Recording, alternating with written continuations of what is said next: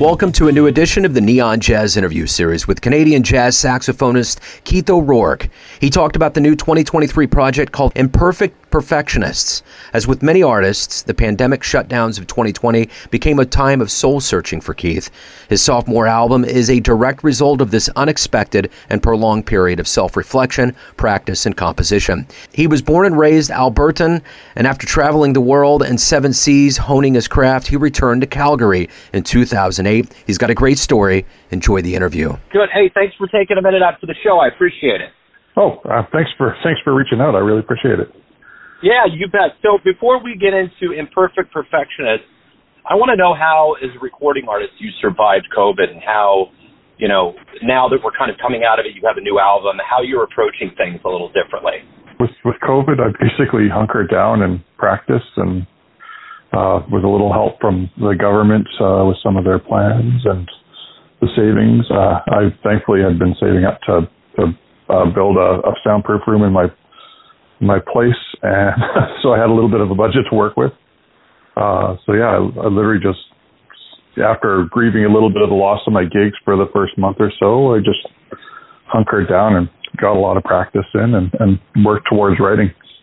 Now that things are opening up a bit more, it's like I'm just trying to reach out and get back out there and launch things and see if I can make things happen again, because before the pandemic things were kind of looking great. Well, and I guess that's what I was going to get to with a new album, the beginning of a new year. It has to feel pretty good that you do have this album. There, hopefully things are in a much better place. So talk to me a little bit about how this album feels and kind of how you constructed this one. Yeah, I kind of just, as the lockout, happened, like the lockdown, I just kind of, as I was working on things, part of my daily practice is to do a bit of writing. So I just kind of wrote towards things and, thought about things, thought about myself, worked on some projects. So, so there's Baker's Stripes. I started during the pandemic baking a lot of bread and actually fundraising for this album by doing that. I ended up baking early in the morning, and I'm not a morning person at all. And ended up burning my arm a few times on the top of my oven.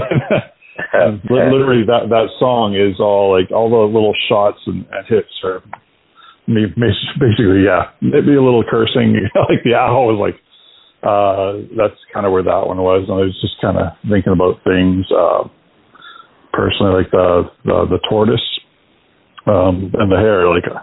I kind of think about my developments. I was not a young phenom right out of university that sounded amazing. I had to work hard at it for a lot of years to get to where I'm at now. So the tortoise is kind of me, and then catching up to the hare. Of some of my friends that were the phenoms that maybe haven't done as much. So talk to me a little bit about how this music journey began for you. Honestly, started with a great high school band teacher that got me really interested in music. And then as I got into university, all of a sudden people were introducing me to jazz and more styles, and it just kind of that love and passion kind of took off with things. And it's tricky living, but I really love doing it, because the fact that you can be creative every day and approach things and learn every day and constantly strive to be better. That's a big thing for how I'm built. So music seems like a great calling for me. So what was the very first live jazz show or show you saw that really made you think you wanted to do that someday? The one that really struck me was, I don't know if it's the first one, but it's the first one that just left me just jaw dropped. Was Joe Lovano when he was touring his Quartets album. I think, who's Anthony Cox on bass. It was just an insane group.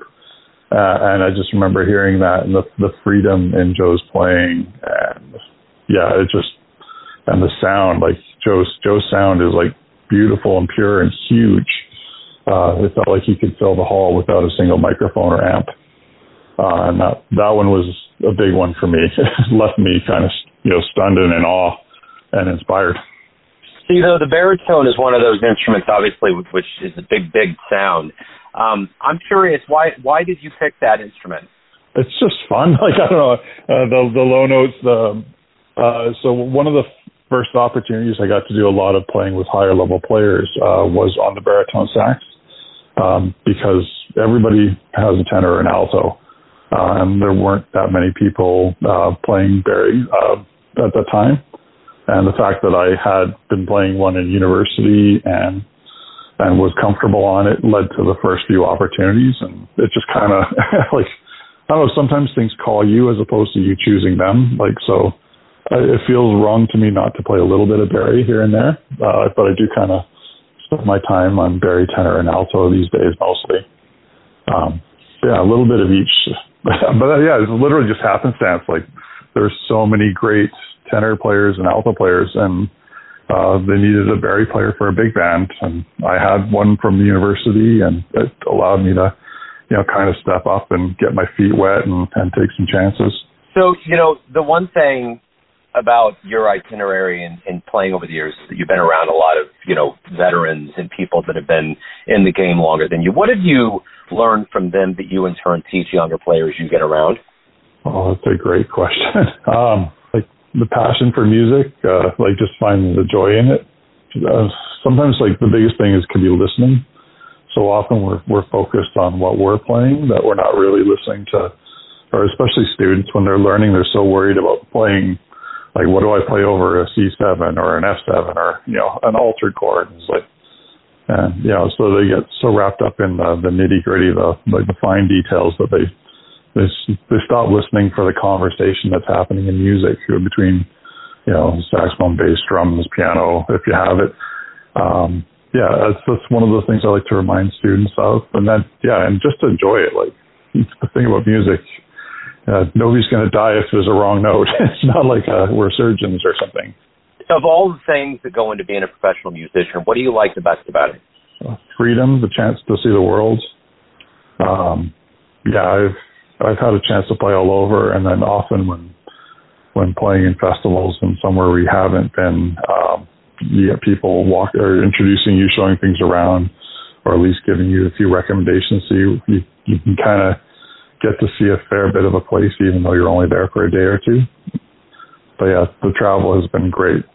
If you could get into a time machine and go back in time and see anybody, who would you go see? Who have you not seen that you would have loved to have seen live?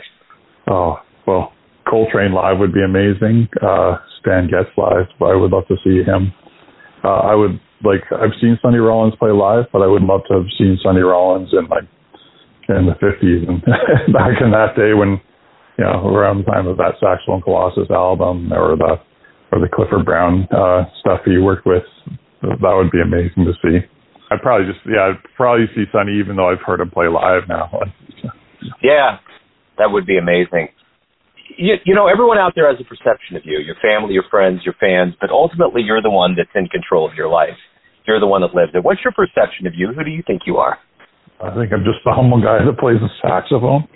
To try and, just a guy trying to be better and share my love for it.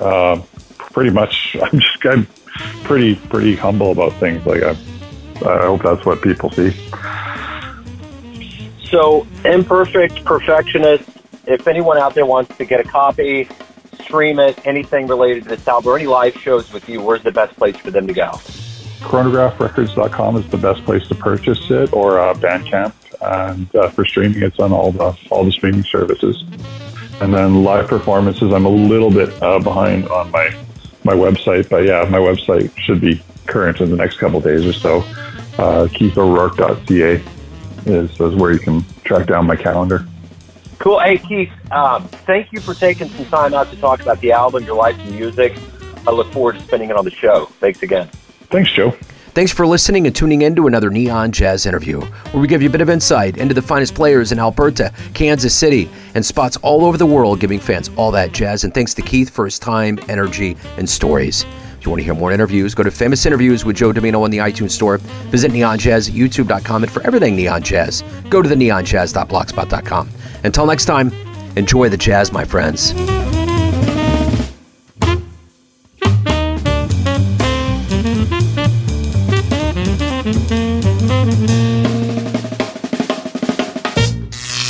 Neon Jazz.